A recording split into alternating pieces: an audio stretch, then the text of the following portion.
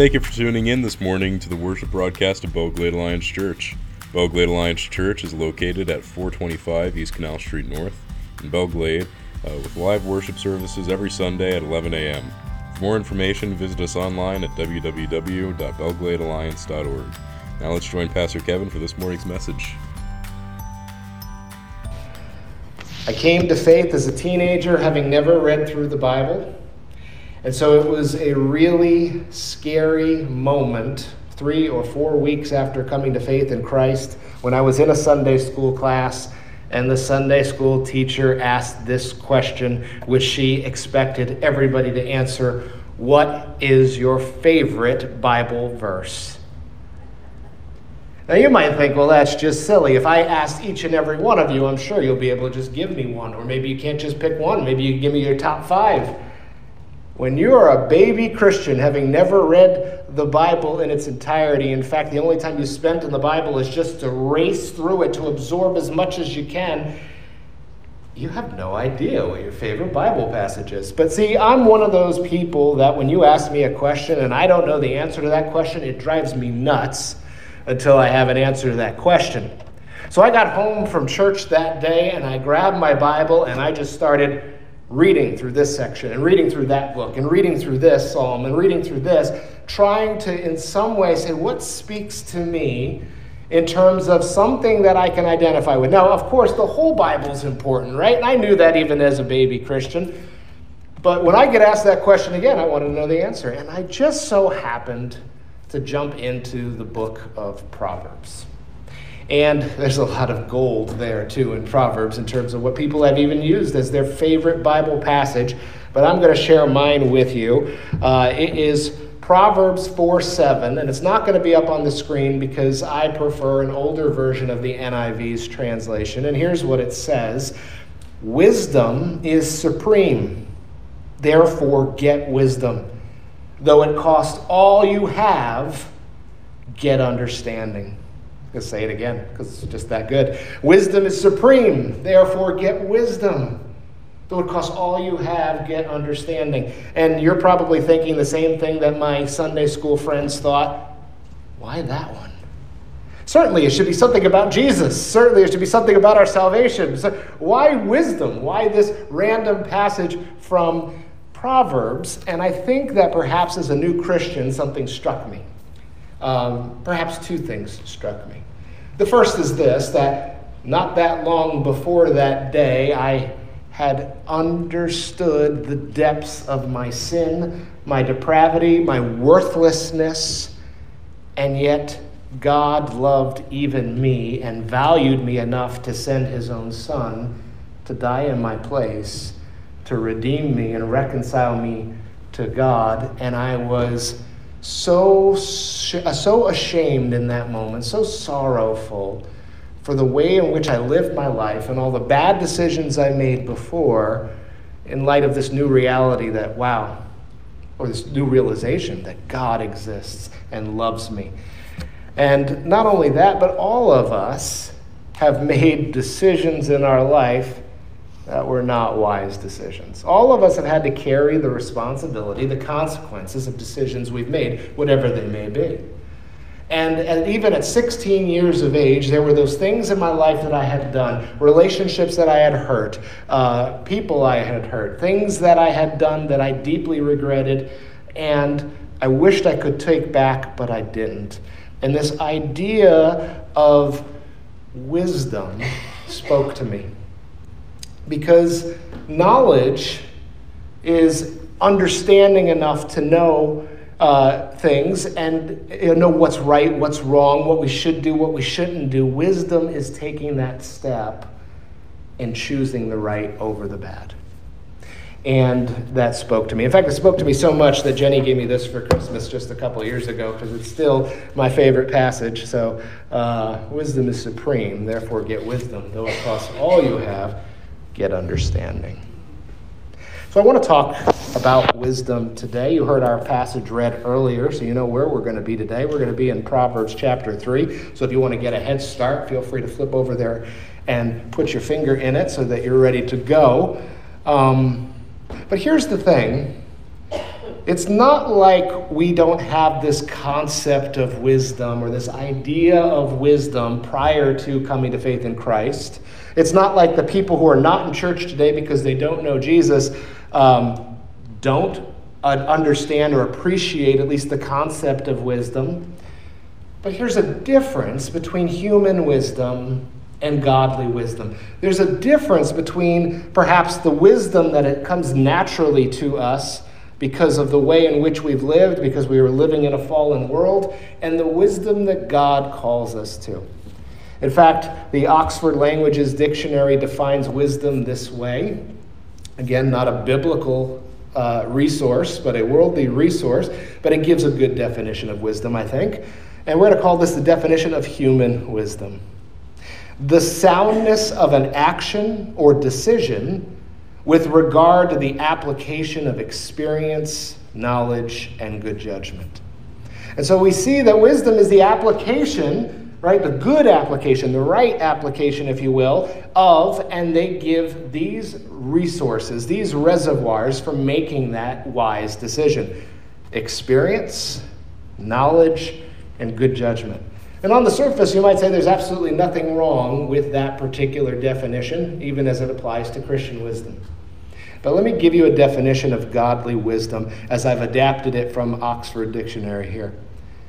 The soundness of an action or decision with regard to the application of God's word, the leading of the Holy Spirit, and experience and judgment forged by engagement with the Holy God.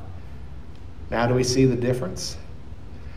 There's something inside of us that tries to make sense of reality from the voices that we've heard all of our lives, from the culture that we've been formed in by our natural tendencies as we continue to war with this old self, with the flesh, with our sinful ways that we haven't fully divorced ourselves of. And sometimes our natural impulses, while maybe the world outside sees it as wise, neglects the things that God has put in place for us to execute godly wisdom, like basing it on his scriptures, by being sensitive to where the Holy Spirit is leading, and by, yes, using good judgment and experience, but all of that chastened by our life and experience as the Lord has worked in our lives. So what are some of the differences between these two? We are prone to human wisdom. Godly wisdom, however, is developed over time in conjunction with our sanctification. In fact, you will find that the longer you walk with the Lord, the more the Lord has done in your life in this journey of sanctification, the more your life exhibits this godly wisdom and less of the human wisdom that we're prone to. Human wisdom prioritizes worldly and general knowledge in decision-making. You consult these things to make these kinds of decisions. And a lot of times in our world, we compartmentalize things and we make Christian decisions with these things in mind, and worldly decision, our finances, our careers, our this or that or the other thing, by the same standards that the world makes. And so human wisdom prioritizes worldly and general knowledge and decision-making. Godly wisdom prioritizes truth revealed in God's word, regardless of the context in which we're making our decisions. Human wisdom leverages our own perspective, our own cleverness, our own interests in decision-making. Godly wisdom submits to the leading of the Holy Spirit and the authority of the Word of God, as well as utilizes a chastened experience and judgment that has been informed by our engagement with the Lord. And so in the book of Proverbs, we see a call over and over again throughout the book to godly wisdom and to the warnings of the dangers of human wisdom. And so we're going to see this together as we go through Proverbs, at least some of, or half of Proverbs chapter 3. Why did I break it in half? Not because the second half does not deal with the same topic, but because I think you wanted to get out of here before 2 p.m. today. So, again, if you have your Bibles with you, join me in Proverbs chapter 3, and we will start in verse 1.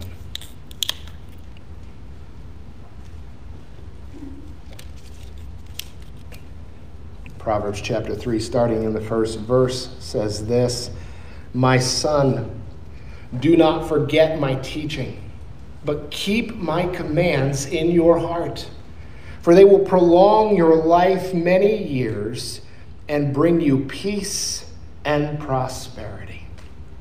Hey, that sounds good. Who doesn't want peace and prosperity and a long life? Hey, that's some of the things that we would desire for ourselves, some of those things that we pray for our children for and our grandchildren for, right? So let's talk about who's writing here and what he's hoping to accomplish in all of this.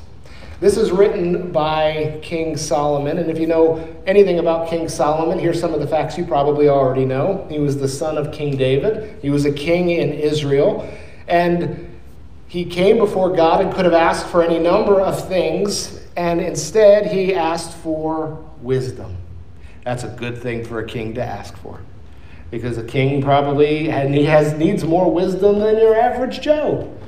And God gave him wisdom in abundance. And so here he's writing this book of wisdom, if you will, to his son, or he's using his son as the audience as he's writing to a larger population, who knows? But he's addressing this to my son, he says. And what he says is rather interesting, because the words he says, do not forget my teaching, but keep my commands in your heart, for they will prolong your life many years and bring you peace and prosperity, are not his words. He plagiarized them. He stole them. They're not his. What do I mean by that? We see that exact same instruction with the exact same promise over and over again in the Old Testament, and it is God's instruction and God's promise to Israel. In fact, just a couple weeks ago, we were in Deuteronomy chapter 6, and we saw Moses preparing the Israelites for their conquest of Canaan. And he said to them, these words I'm speaking to you, keep my commands. Think about them as you rise up and lie down. Put them on the gates and the door frames of your houses. Talk about them as you walk along the road. If you hold on to these things, you will have long life in the land and peace and prosperity. And so I don't think that Solomon is necessarily plagiarizing here. What is he doing? He's doing exactly what we spoke about a few weeks ago. He's executing his responsibility to pass on the Lord's teachings to the next generation. And so he begins with this very instruction that as he has received instruction from the Lord, the commandments of the Lord, so now he's passing them on to his son. And the same promises apply. Keep these commands, because the Lord will prolong your life many years and bring you peace and prosperity if you do this. Solomon's instructing his son in the Lord's ways. And this is the heart of wisdom. As we think about living lives of godly wisdom, this is exactly where it starts, with a commitment to God and to commitment to his ways and his will. Obedience to the Lord's commands, allowing God's word to form within us an understanding of the world, to understand a moral framework, to give us a basis for making decisions and for acting in the world as we go. And then we have the responsibility to act in accordance with that worldview, that biblical worldview that's been formed. Human wisdom versus godly wisdom is the tension always. Human wisdom tries to bypass God and seek ways to prolong life and provide one's own blessings. I'm going to say it again. Friends, this is our default position. We are most likely guilty of this in some respect, and this is the overwhelming emphasis of culture. Hear this again. Human wisdom tries to bypass God and seek ways to prolong life and provide one's own blessings. Isn't this what we're taught? Take care of your health, do this diet, do this, do that. I mean, yes, we're to do those things to care for the bodies God's given us, but we do everything in our power to prolong our own lives, often without any reflection of our dependence for our very lives upon God. We do our very best to provide our own blessings, to work hard, to not take anything from anybody, to prepare for the future, to give ourselves financial security, to provide for our children, to do these things. And those things are not bad things. But a lot of times we try to create a life for ourselves by our own cleverness, by our own designs, and we don't even recognize the hand of blessing that provides these things for us. Godly wisdom prioritizes God's will and trusts the Lord to provide life and blessings.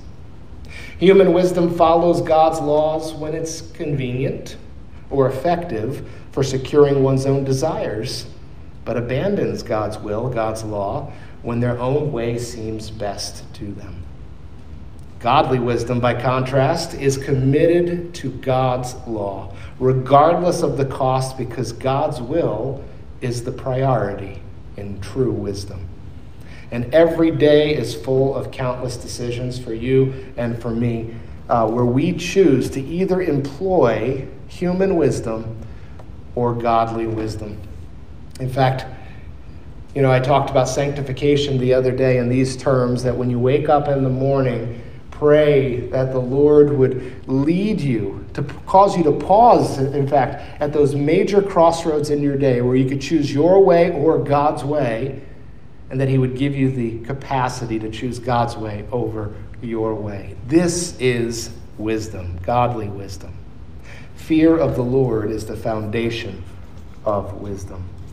Here's the next thing we see in our text, that wisdom prioritizes others. Wisdom prioritizes others. We see this in verse 3 and 4.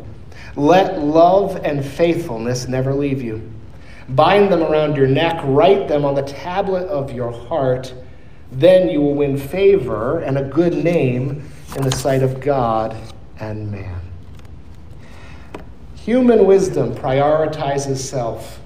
We see this in the way that we're advertised to, right? To respond to our own desires, to take care of ourselves. You only live once. Your way, right away. It's all about you. And we respond to that kind of marketing and commercialism because that is the way our minds are formed. Our human wisdom, our human tendencies are to prioritize self. But godly wisdom, like so many other things we see in God, in his economy, prioritizes not self, but others. We see in the first part of verse 3, let love and faithfulness never leave you. Love and faithfulness to who? To yourself? No. Love and faithfulness to God and to others. We see that in the very end in verse 4. Then you will win favor and a good name in the sight of God and man. In fact, we see Matthew 22, 34 through 30, this very point as Jesus is emphasizing God's will for us. He says this, hearing that Jesus had silenced the Sadducees, the Pharisees got together. One of them, an expert in the law, tested him with this question. Teacher, which is the greatest commandment of the law? Jesus replied, love the Lord your God with all your heart, with all your soul, and with all your mind. This is the first and greatest commandment. And the second is like it.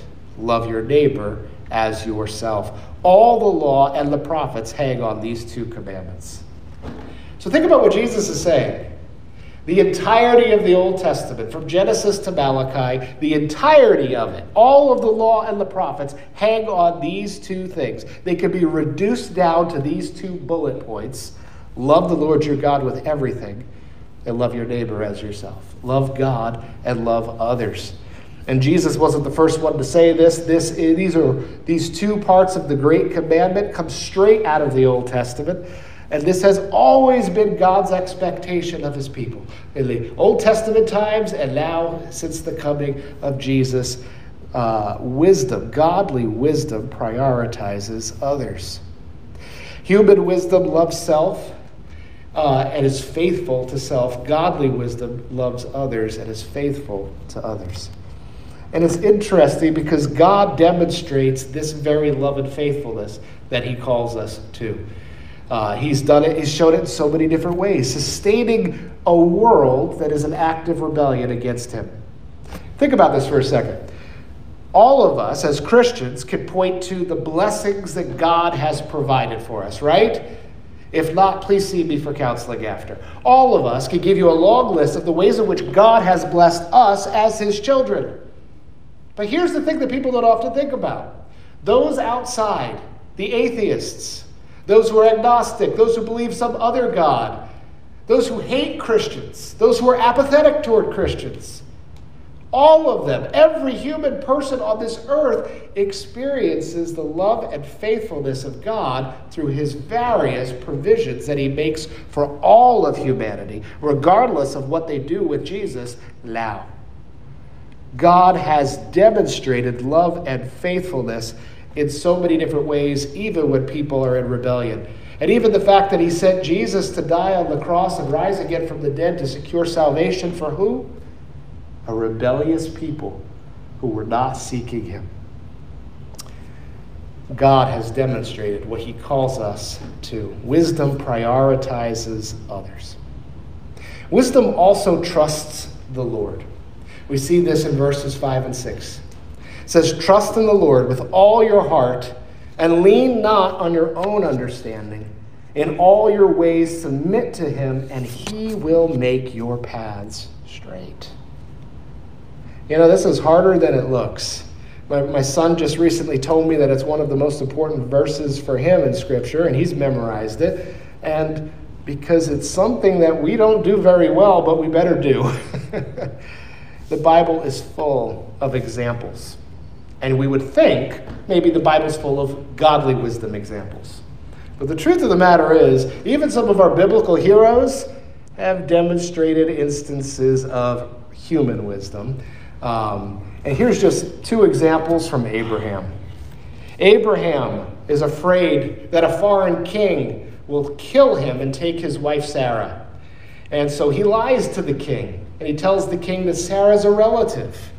And so Abraham brings disaster on everybody in that instance because he didn't trust God to protect him. Instead, by his own cleverness, he tried to tell a half-truth to avoid difficulty. He's relying on his own wisdom and cleverness. Again, from Abraham's life, him and Sarah were concerned that God's promise of children was just taking a little too long. Maybe it wasn't going to happen. Maybe Abraham and Sarah should just take it on themselves to make it happen. And so Abraham slept with Hagar, Sarah's servant, and it turned out a disaster, like you would expect. Not only did it not fulfill God's promise to Abraham, but it brought hardship on Abraham and his descendants, not just in the past, but all of their history since then.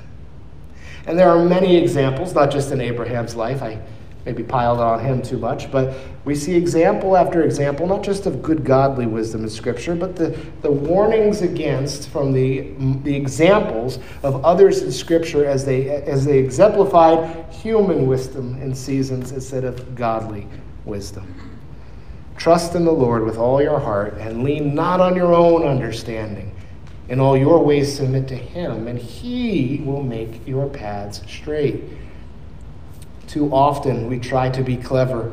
We try to trust in ourselves instead of trusting in God and doing what is right. If we submit to him in our ways, trusting that he has it all in hand, then we could keep ourselves from many blunders along the way. Human wisdom prioritizes trust in self. Godly wisdom prioritizes trust in God. Wisdom trusts the Lord. Wisdom's also not proud. Wisdom is not proud. We see this as we go on in verse 7 and 8. Do not be wise in your own eyes.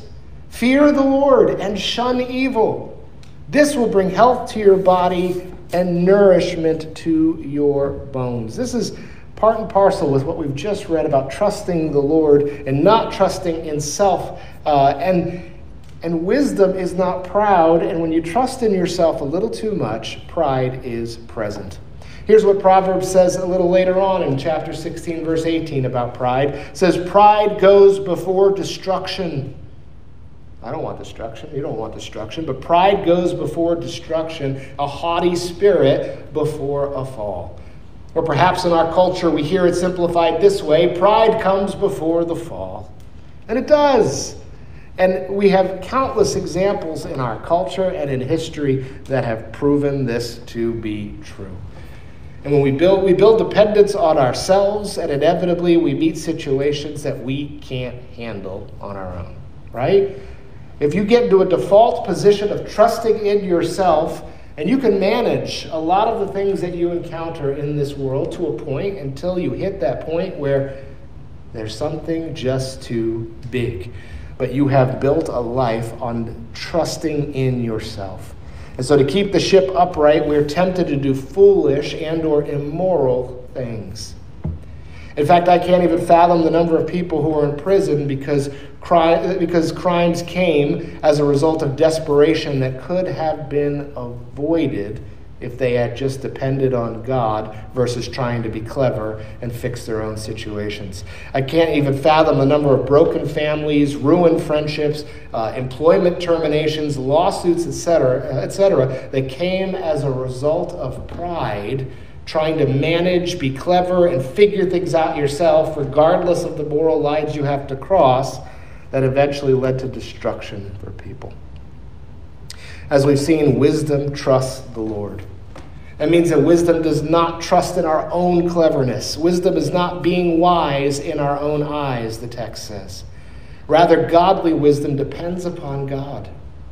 Therefore, godly wisdom trusts the Lord, fears the Lord, obeys the Lord, and does not have an overinflated view of self. This is countercultural, friends. But this is what God says.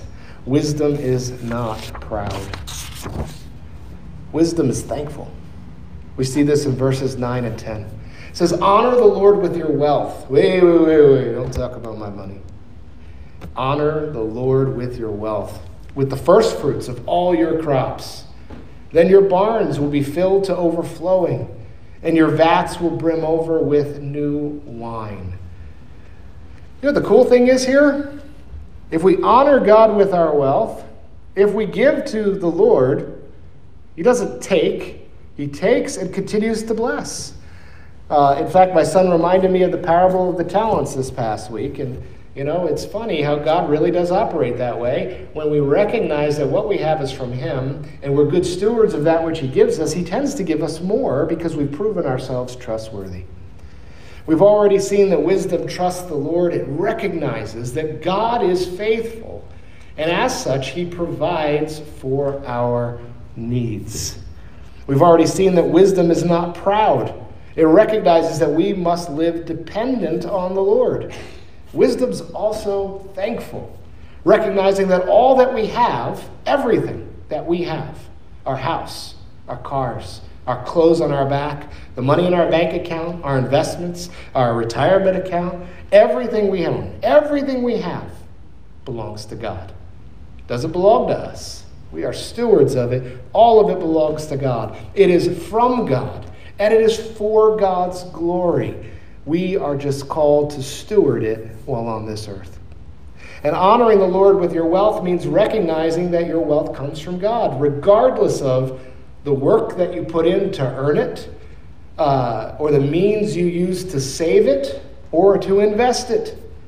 Because who gave you the capacity to earn it? God. Who gave you the opportunity to earn it? God. The very fact that He created and sustains a world in which you can earn and save and invest and grow your wealth is all a gift and provision from God. Wisdom honors God with the first fruits, the first of the harvest, the first of the livestock, the first of one's income. So here's some questions. Do we put a compulsory $1 in the offering plate so we don't feel guilty?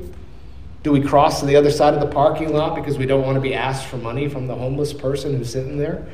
The real question is, whose money do we think it is? Is it ours or is it God's? It all belongs to Him, and godly wisdom would lead us to remember that. In fact, to give Him thanks and to live a life of thankfulness and to honor Him with what He's entrusted us with. Wisdom, godly wisdom, is thankful. Wisdom sees God in life's trials. Wisdom sees God in the midst of life's trials. All of us have experienced trials of so many different kinds. I know that some of you are enduring trials even now. I know of several health issues that people in our congregation are dealing with, among other trials. Wisdom sees God in the midst of them. Here's what we see in verse 11 and 12. My son, do not despise the Lord's discipline, and do not resent his rebuke, because the Lord disciplines those he loves. As a father, the son he delights in. I want to explore this for a minute, because you might be thinking, well, is God punishing me? Is that why I'm going through this? No, not necessarily. And that's not all that we're talking about here. But here's some things I want you to think about. First, this is a sad reality. But many Christians have walked away from their faith because they have experienced trauma in life and were indignant because God did not spare them from it. You may know people in your life right now who they've gone through hardship. They were a Christian before, they endured hardship, and they walked away from God. And whether they articulated it or not, you know that the reason they probably walked away from God is because God allowed them to go through that. How dare he? Yeah, wisdom sees God in life's trials, not runs away from God in the midst of hardship. Human wisdom blames God for hardships. Godly wisdom seeks God's comfort in the midst of hardships. Comfort that, or I remind you, God offers freely, and at numerous places in Scripture has told us that he offers. And for those of us in this room, think about the ways in which God brought comfort in difficult situations in our past. Godly wisdom seeks God's comfort in hardships. Human wisdom defends their own righteousness and argues the injustice of hardship to God. How dare you? I don't deserve this. Take this from me. Why would you allow me to go through this? Human wisdom blames God for hardships. Godly wisdom seeks God's comfort in hardships. Godly wisdom trusts God in humility when hardships befall them. You know, there are times when God does bring about or allows us to go through hardships in our life for the purpose of helping us in our sanctification. We're stuck. We're not looking to him. We're not moving forward in the ways he's trying to form us. And a lot of times the hardships that we endure help us to move forward for our own good and for the good of the mission. There are times when God brings about or allows us to go through hardships to develop our character, to develop things within us that could not possibly be developed apart from some of the things that we live through in this life. There are times when God brings about hardships or allows us to go through hardships to prepare us for something in the future, perhaps even something that we don't even know is coming, but God does, and he wants us to be ready, so that we're not sunk when it comes, but we are prepared for it when it comes. And that's just some of the reasons why God might bring or allow hardships. Not because he's a mean God that wants us to endure hardships. Not because his heart is not full of compassion for us when we go through hardships. But because in the midst of all of that, there's a good that could come out that can't come out any other way. This is why we read instruction like this in the Scriptures. For instance, in James 1, 2 through 4, consider it pure joy, my brothers and sisters, whenever you face trials of many kinds, because you know that the testing of your faith produces perseverance. Let perseverance finish its work, so that you may be mature and complete, not lacking anything. I think that might be the hardest instruction in all of Scripture. Consider it pure joy whenever you face trials of many kinds. I have never sat back and been like, yes, going through trauma, it's wonderful, praise the Lord. It's never been my impulse. But James has a point. Because we can, in human wisdom, try to cope with it by complaining about it, by blaming God, by any number of stupid things that don't help us or anybody else. Or we could see that God is faithful, that he's there with us in our hardship. He loves us in our hardship. He comforts us in our hardship. He'll get us through our hardship. And praise God, I don't know what he's doing, but he's doing something in me. And I will be all the better because of it. I can't tell you what it is, but I know God and I trust him through this. Godly wisdom trusts God in the midst of hardship. Again, God does not allow or bring upon us hardship out of meanness. He's not that kid with the magnifying glass over the ant because it's fun to see what happens. That's not God. Read the scriptures. There's nothing in that from start to finish that depicts God as that. God is love. Rather, his discipline, we see, is like that of a father out of love for his child. Think of our kids. Think of our grandkids. We punish our kids when they do wrong so that they will learn and be better. So they'll grow up to be good men and women. Be prepared to engage well in the world. We bring structure, we bring boundaries, we bring rules, we bring chores, we bring other kinds of discipline into their lives. It's not always pleasant, but we do this because these form our children into the men and women that they're going to be in the future. And in his love, God treats us in similar fashion. Wisdom sees God in life's trials. Even if you don't see the why of why God is allowing us to go through it, we see him in the midst of it all the way. I'm just going to read and reflect briefly on our final verses in our section today. Because here's how this chapter is laid out. Practical application of wisdom, this talk of wisdom, and then some more practical application. We're not going to get to that latter half of the section today, but I do want to read verses 13 through 26 for you because I think it's important as we see the wisest king in Israel's history reflect on the importance of this pursuit of wisdom. He says this, starting in verse 13, "Blessed are those who find wisdom, those who gain understanding, for she is more profitable than silver and yields better returns than gold. She's more precious than rubies. Nothing you desire can compare with her." Friends, when Solomon wrote this, the culture was no different than it is today in this respect. People go after the wrong things. People go after wealth. They go after safety. They go after security. They go after power. That is the wrong pursuit. Wisdom, godly wisdom, is more precious than all of those things. Verse 16, "Long life is in her right hand. In her left hand are riches and honor." The very things that people pursue, the way to get them, at least in the way that God desires you to have them, in a way that's good for you and good for the mission, good for the glory of God, is to seek his wisdom. Verse 17, "Her ways are pleasant ways, and all her paths are peace. She's a tree of life to those who take hold of her. Those who hold her fast will be blessed." By wisdom the Lord laid the earth's foundations. By understanding he set the heavens in place. By his knowledge the watery depths were divided, and the clouds let drop the dew. Friends, when we grab hold of godly wisdom, we are doing as God would do. God is wisdom. And godly wisdom comes from the Lord, and as we execute godly wisdom, we are doing as God does. Verse 21, "My son, do not let wisdom and understanding out of your sight. Preserve sound judgment and discretion. They will be life for you, an ornament to grace your neck. Then you will go on your way in safety, and your foot will not stumble.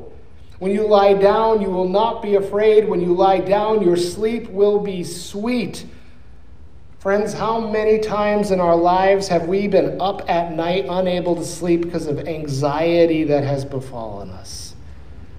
And sometimes the anxiety comes from troubles that we brought on ourselves from foolish decisions, but sometimes it's hardships that are outside of our control, and maybe the foolish decision is not to trust the Lord or to lean on our own understanding. And in all these other things, it's not that you did something stupid, brought hardship, and now you're up at night stressing about it, but perhaps in the stress, in the hardship, it's about seeing God in the midst of it and trusting him despite what seems to be on the surface. Friends, if we pursue wisdom, we'll sleep well. Verse 25, have no fear of sudden disaster, of the ruin that overtakes the wicked. For the Lord will be at your side and will keep your foot from being snared. Friends, we can be our own worst enemy. Imagine if instead of choosing foolishness, we pursue God's wisdom. How much better our lives will be as a result. So friends, there are two paths always before us, whether we perceive of them or not, human wisdom and godly wisdom. And we need to slow down and make sure we're making decisions out of godly wisdom. Our default position, again, is to employ human wisdom. If we act on our own devices, this is where we go. But the more we saturate ourselves in God's word, the more easily it will be for us to live lives that exhibit godly wisdom. The more we listen and follow the leading of the Holy Spirit, the more easily it will be for us to live lives that exhibit godly wisdom. And the more we live wisely, the better off we'll be, the better off others will be in our midst, and the more God will be glorified through our lives.